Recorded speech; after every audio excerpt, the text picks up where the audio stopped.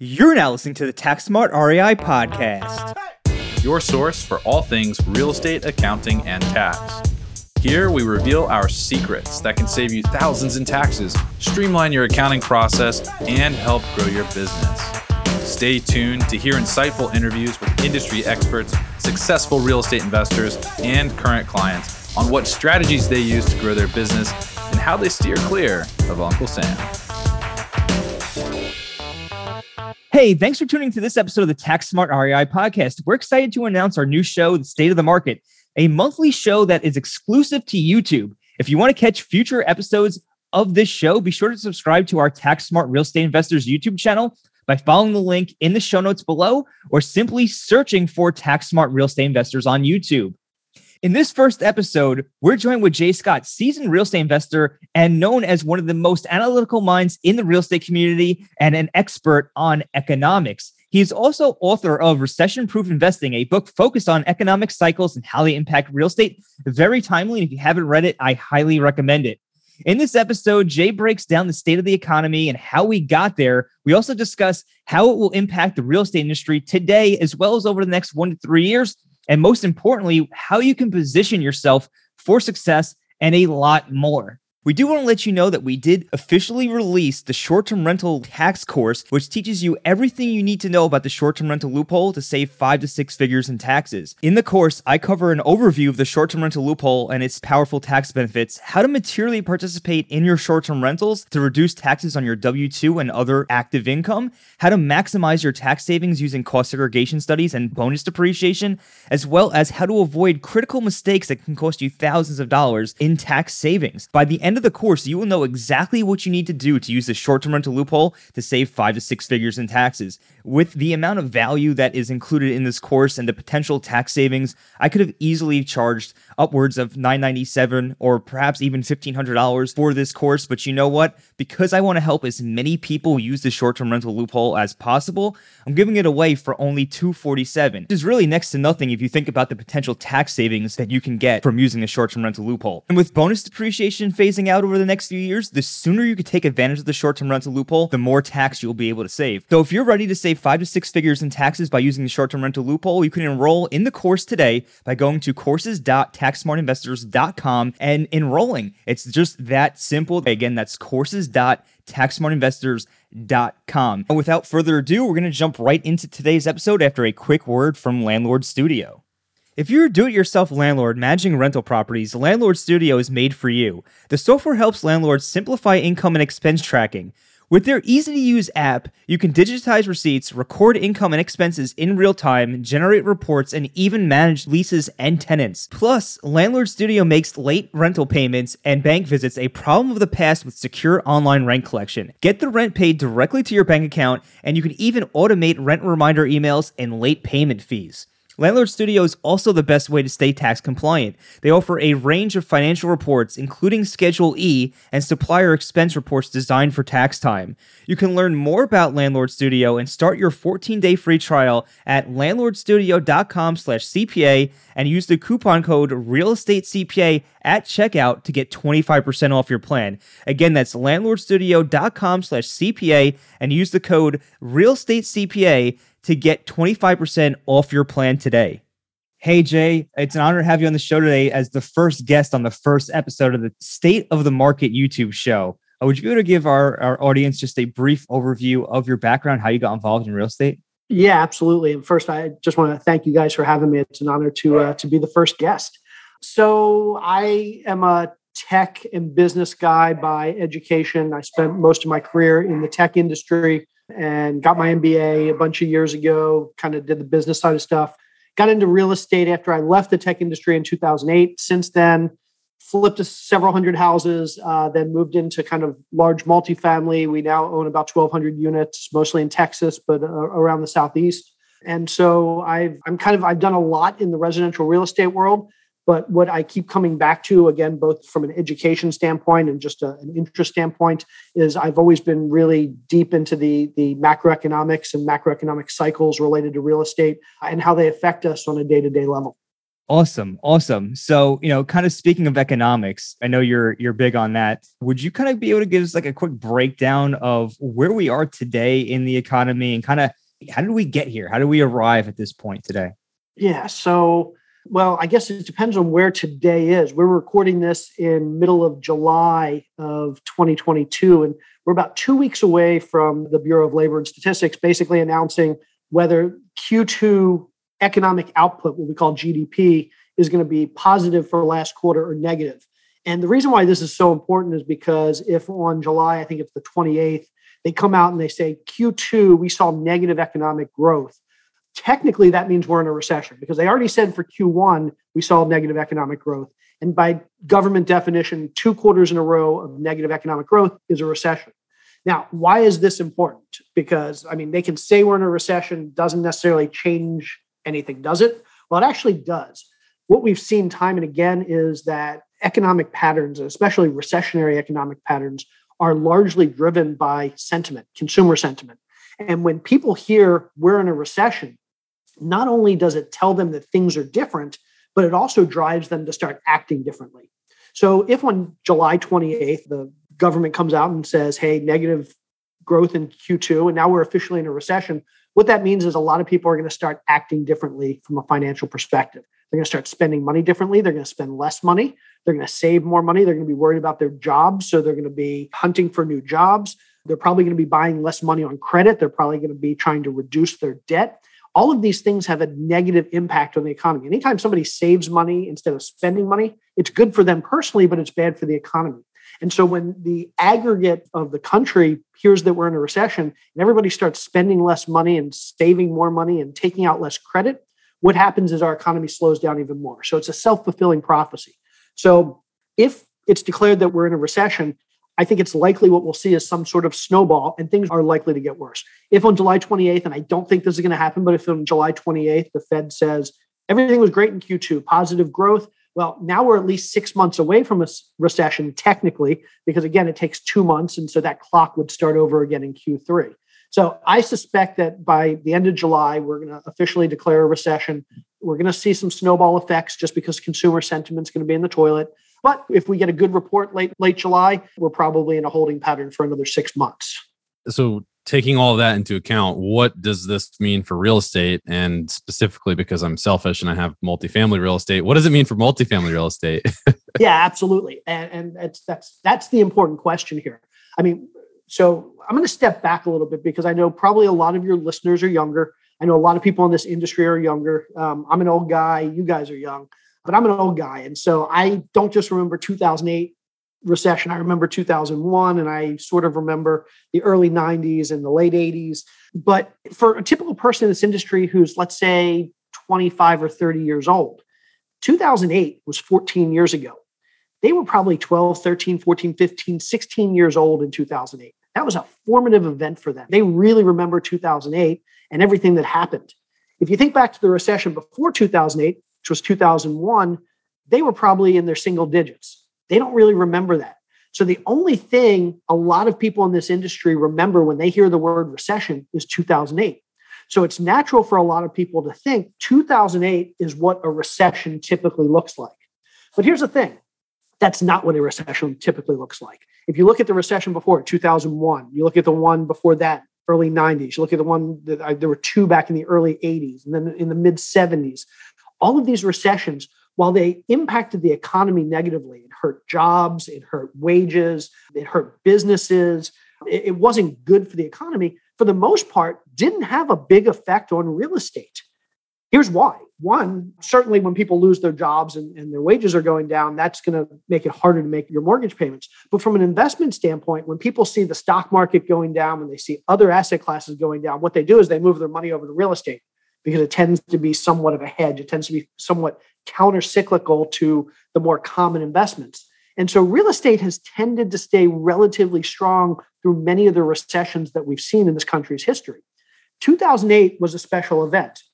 2008 wasn't, we saw a recession and that destroyed real estate. It was actually just the opposite. 2008 was, there were some major foundational problems in real estate, and that drove the 2008 recession.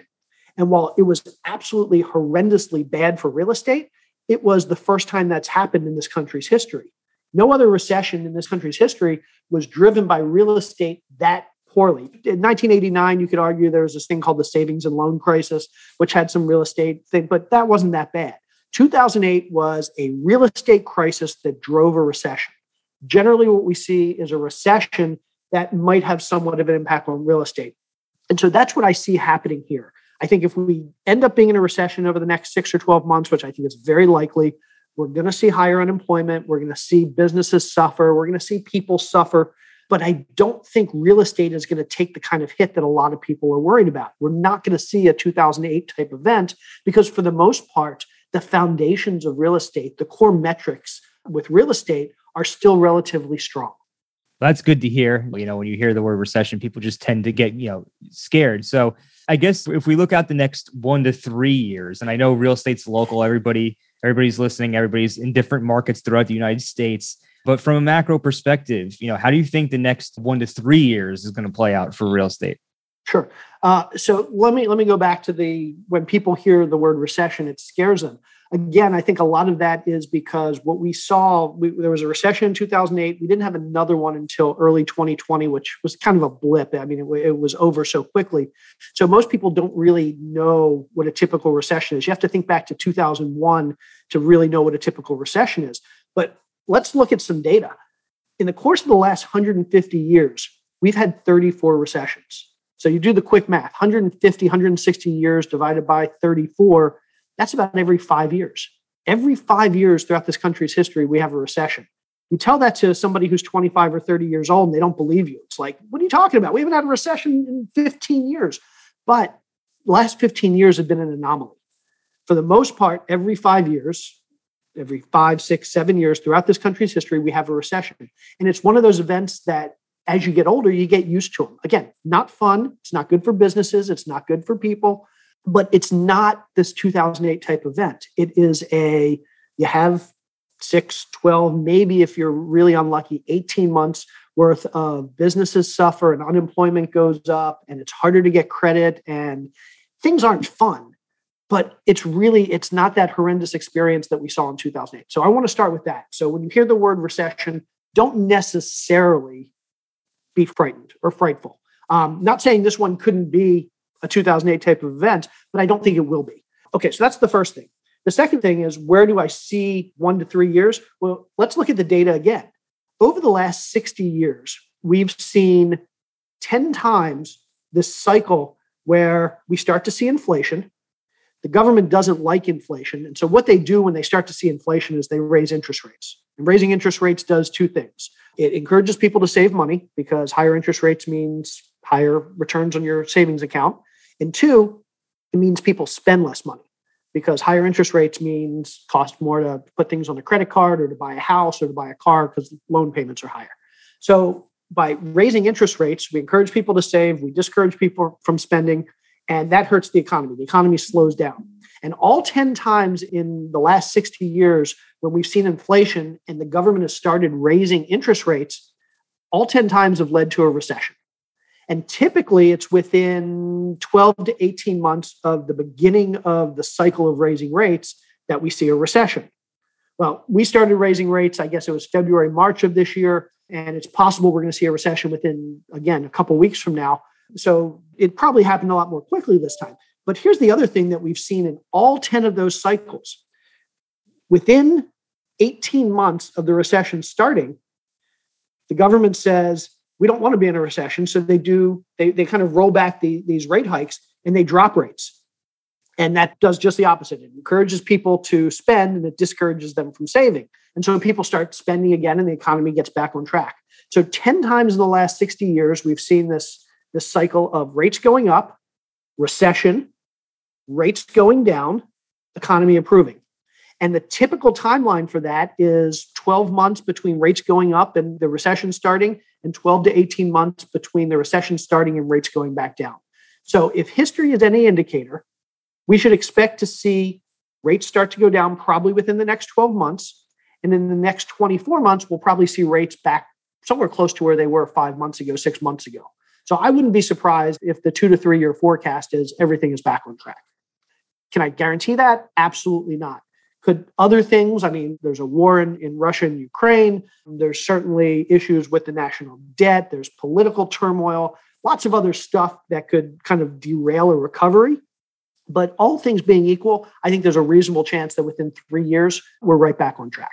We're going to take a quick break to hear a word from Relay. If you invest in real estate and manage properties, then you need banking that's truly built for your business. With all the bank accounts you have to manage for your properties, account minimums, overdraft fees, and issues connecting to accounting software like QBO or Landlord Studio, things can get extremely complex. This is why I recommend Relay. Relay is an online banking and money management platform that is perfect for real estate businesses. First, there are no accounting fees, no overdraft fees, no minimum balances, which means you get to keep more money in your pocket. And Relay goes beyond just the basics of banking to help you understand precisely what you're earning, spending, and saving. You can get up to 20 checking accounts to organize and allocate income for things like day-to-day expenses, investments, or taxes. And if you have multiple properties set up with multiple business entities, Relay lets you open unlimited accounts and access everything from one single login. Best of all, Relay makes bookkeeping speedy by giving you extra detailed transaction data and directly syncing back to accounting softwares like QuickBooks Online and Xero. It only takes 10 minutes to apply for a free Relay account, and you can do that online by going to www.relayfi.com/therealestatecpa. Again, that's www.relayfi.com/therealestatecpa. Head and check that out, but right now we're going to get right back into today's episode. What would happen if the government did not intervene? Like, what would happen if the government didn't raise rates and then didn't cut rates? Well, if you want to know what would happen, you can go back to prior to the 1915, 16, 17, before we implemented the Federal Reserve. Because really, it was the Federal Reserve that was implemented in the late teens, early 20s, who was tasked with this idea of controlling the economy by ensuring we didn't have too high inflation and we had maximum employment. That's kind of their two charters. And they do that by playing with interest rates. So if you want to know what would happen, basically you have to go back before 1920. And typically what we saw was the same thing we're seeing now. We saw economy goes up, economy goes down. Now, typically what we saw was the economy going up and down. The period was a little bit longer and a little bit less steep. So it was kind of this more like a really narrow sine wave. And a lot of people would argue that that was much better than what we're seeing today. And there's a whole lot of people out there that would argue we don't need the Federal Reserve. We don't want the Federal Reserve. Basically, that's what broke the system in the first place. There's a whole lot of other discussion that goes along with that. The Federal Reserve also has the separate lever that they can pull to control things in the economy, and that's printing money or tightening up on the money supply. And you can argue that that's actually, from a long-term perspective, a more important role for the Federal Reserve. Because while we can argue that debt is bad, and for the most part, debt is bad, there are times in our country's history where being able to print money and create debt has been super important. You think back to World War II. Had we been on just the gold standard in World War II and we didn't have the ability to print money, we wouldn't have been able to afford to fight in World War II. I mean, most of the money to fight in World War II came from deficit spending and printing money. And so the ability to print money basically allowed us to win World War II. So there are times when having the Federal Reserve and printing money and running deficits is actually good. But I do agree with those that say that the Federal Reserve is a little bit heavy-handed and they play with interest rates a little bit too much and they play with the money supply a little bit too much. So yeah, there's good and bad. So I guess the idea of the Federal Reserve was to kind of smooth out the lows, I guess. Yes, to smooth out both the lows and the highs. Unfortunately, the Federal Reserve is run by people, and people are fallible. And it's kind of like that oversteering. If you get into a skid in the snow and you try and overcorrect, nothing really happens at first. But then once you get some traction on the ice, you go too far in the other direction. Yep. And that's kind of what the Federal Reserve does. They want something quickly, so they'll raise rates quickly because they think they need to course correct quickly. And what they find is once those rate hikes take hold and the economy starts to slow down, they realize they've overcorrected. So now they overcorrect in the other direction. And it's people with short-term thinking that don't always make the best decisions. If the Federal Reserve can look at all this data historically, why do they seemingly continue to make the same mistakes? Wow, if I had the answer to that question, I don't know. the answer. And keep in mind, the Federal Reserve, again, is trying to do the right thing. Some people would argue that they're not, but I would argue that they are. And sometimes, so I get the question a lot, why are we seeing inflation now with this printing of $6, $7, $8, $9 trillion? But back in 2008, we printed $6, $7, $8 trillion back then, and we didn't see inflation. Inflation's been at 2%. Inflation's actually been historically low over the past decade, even though back in 2008, we printed a ridiculous amount of money. So what was different in 2008 than here in 2021 and 2022? And the answer there is we saw a bad crisis in 2008. Everybody agrees 2008 was a bad time. But the potential crisis in 2020 with COVID was much, much worse, potentially. So 2008, when the Federal Reserve said, okay, we need to spur on the economy and we need to print money and we need to deficit spend and we need to release all this stimulus into the economy, the way they did it was they took all this money, they printed it, they handed it to the banks, and they said to the banks, go make more loans. Loan money to businesses, loan money to big businesses, small businesses, loan money to consumers, make more house loans, make more car loans. And all this money kind of trickled out into the economy. And when you have more money in the economy and people can buy more stuff, the economy starts to do better. So 2008, we printed $4, $5, $6, $7, $8 trillion, but that trickled out into the economy. And actually, a lot of that money never made it into the economy. It sat in the bank's reserves because the bank couldn't loan money quickly enough to spend $8 trillion. 2020 comes along, and literally with COVID, the economy fell off a cliff. People couldn't leave their houses. Businesses were shutting down. We couldn't import. We couldn't export. It looked like we were heading towards like the largest global catastrophe in the history of the world back in 2020. So what the Fed did was they said, again, we need to print trillions of dollars. But this time they said, we can't give it to the banks and wait for them to start making loans. Nobody can even go into the banks to get loans because they're locked in their house. So instead of trickling this money into the economy, we need to find a more efficient way to get the money into the economy. And so what did they do? They started handing it out. They started doing PPP and EIDL loans, which was basically handing free money to businesses. Everybody remembers the stimulus checks we got for $1,200 or $1,400 plus extra money for kids. Literally, they were sending money to every person in this country, which instead of the money trickling into the economy through a bank and a lot of it sitting in the bank's reserves, now went directly into the heart of the economy. People could spend it on food and clothes and luxury. And I guess nobody was traveling, but people were saving a ridiculous amount of money. And then as soon as the economy opened up, they started traveling again and buying luxury items and buying all kinds of stuff. And so unlike in 2008, where the money trickled in 2020, the money flooded the economy.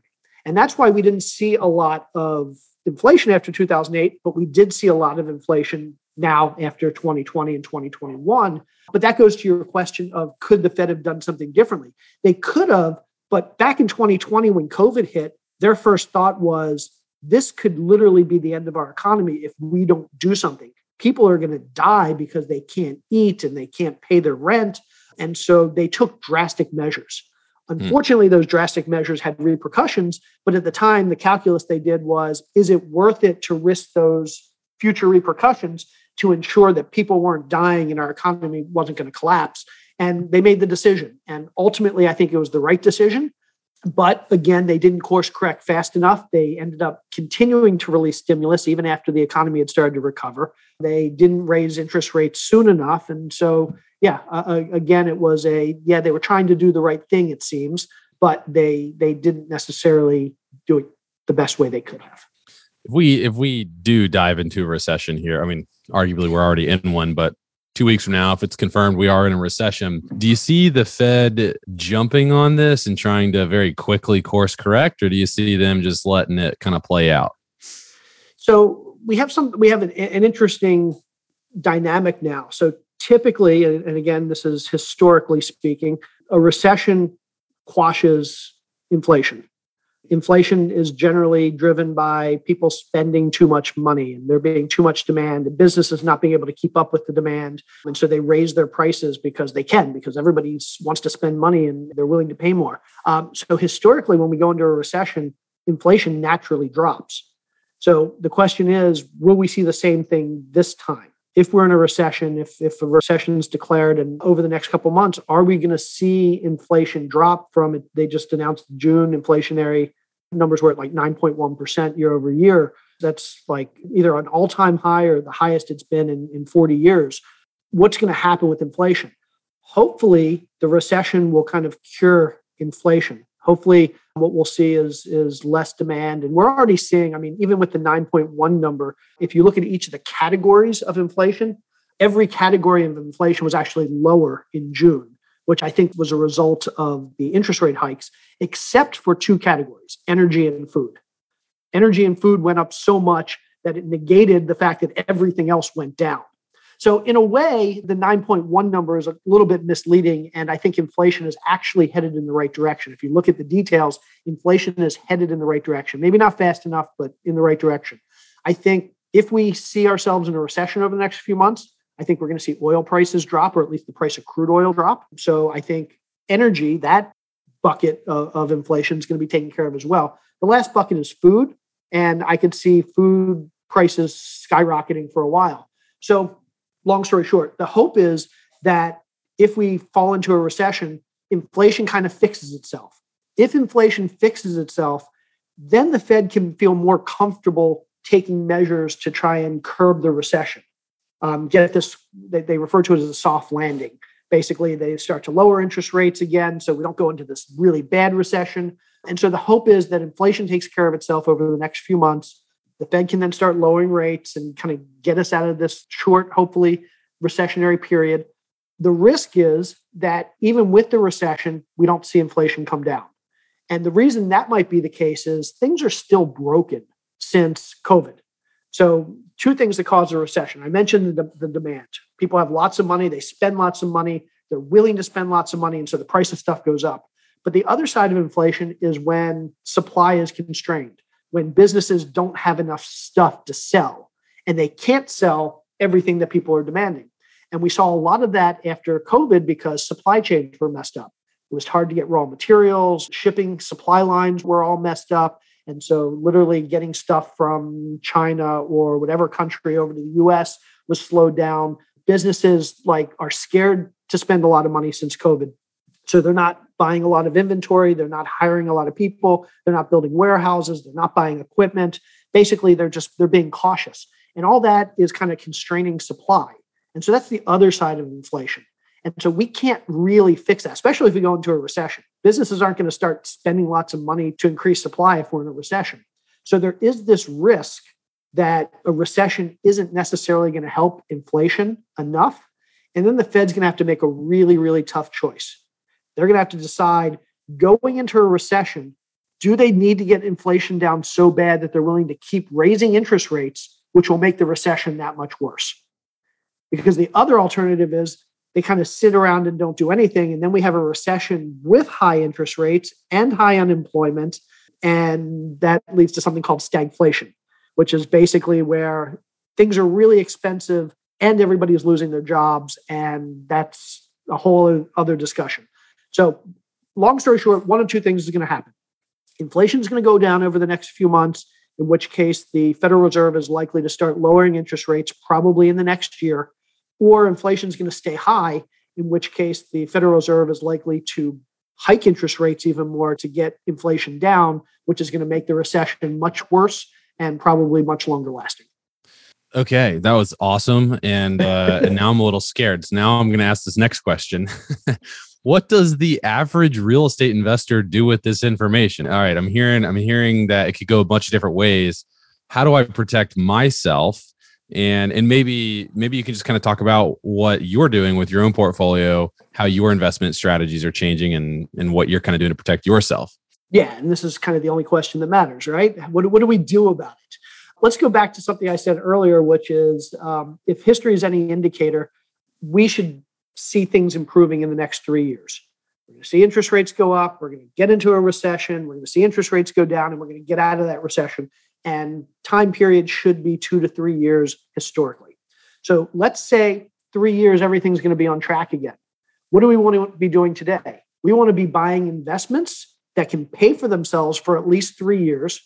where we don't have to be able to refinance them and get credit and loans against them for at least 3 years, and that we're not too concerned about getting in such a bad financial situation that we lose those assets in the next 3 years. Basically, we want to buy stuff that has at least a 3-year time horizon. Let's be safe and say, okay, this could be a bad recession and we're actually 4 years out from things getting better, or 5 years out. So what you want to be doing right now is buying those assets that you're comfortable holding for at least 5 years, getting loans against them that have at least a 5-year term, and being conservative enough in your underwriting that if you have occupancy that decreases or market rents that go down a little bit, that you still have enough cushion that you're not going to be forced to sell them for any reason in the next 5 years. And this is the reason I love multifamily real estate. When you buy multifamily real estate, typically the goal is to hold it for at least several years. I do this thing called value add multifamily, which is where we buy multifamily, we fix it up, and then we sell it generally about 3 to 5 years down the road. I'm comfortable buying today because my business plan isn't to sell for another 3 to 5 years anyway. And I expect that in 3 to 5 years, the economy is going to be somewhat, if not fully recovered. So anybody out there that's looking to buy real estate, go in with the plan that you're going to hold it for at least 3, 4, 5 years, get loans that have at least 3, 4, 5 years in length, and be conservative enough so that if your occupancy goes down a little bit or your market rents go down a little bit, you can kind of eat that lower income, that lower cash flow. And if you do those 3 things, I think you're going to find in 3 to 5 years, most of us are going to come out pretty solid on the other side. That's awesome to hear. So no one should be necessarily just stopping and halting their investments. They just need to just keep these things in mind, 3 to 5 year hold, make sure they're locking in, debt with at least a 5-year term, and just being more conservative with their underwriting, make sure they don't have to come out of pocket for that debt. They can pay their debt service and they'll be all right. Yeah. I mean, this is what I'm telling people. Don't be flipping houses right now unless you're a professional. And even if you're a professional, I've flipped over 400 houses and I don't like flipping houses right now. When the market's going down, you don't want to be flipping houses. And whether it's going down or not, we can argue, but it's not going up anymore, at least not right now. So I don't recommend most people flip houses. If you have any debt that's coming due in the next year or two, I know you may not like the fact that interest rates are higher, but in a year or two, not only could interest rates be a little bit higher, but it could be a lot harder to refinance. So even if you have a debt with a 3% interest rate, if it's coming due a year from now, I'd rather refinance at 6% than wait a year and just hope interest rates come down and it's still easy to refinance. So refinance now. If you don't have great credit, focus on rebuilding and shoring up your credit right now. Because let me tell you something, the one thing that we found through each of the last several recessions, and anybody that lived through 2008 certainly knows this, it can be really tough to get loans during a downturn.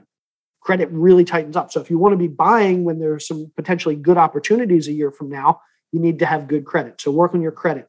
I also tell people, increase your credit lines. So I'm not saying use that money. Don't go and increase your credit card limit from $10,000 to $20,000 and take out $10,000, but have it available because it's a nice cushion. If you find yourself in a really bad situation, that cushion may be helpful. Likewise, if you have a lot of equity in your personal residence, go get a HELOC. Don't take the money out, but have the credit available because if a great opportunity comes along, or worst case, some negative thing happens that you just really need some help, a short-term cushion, having that extra credit will help.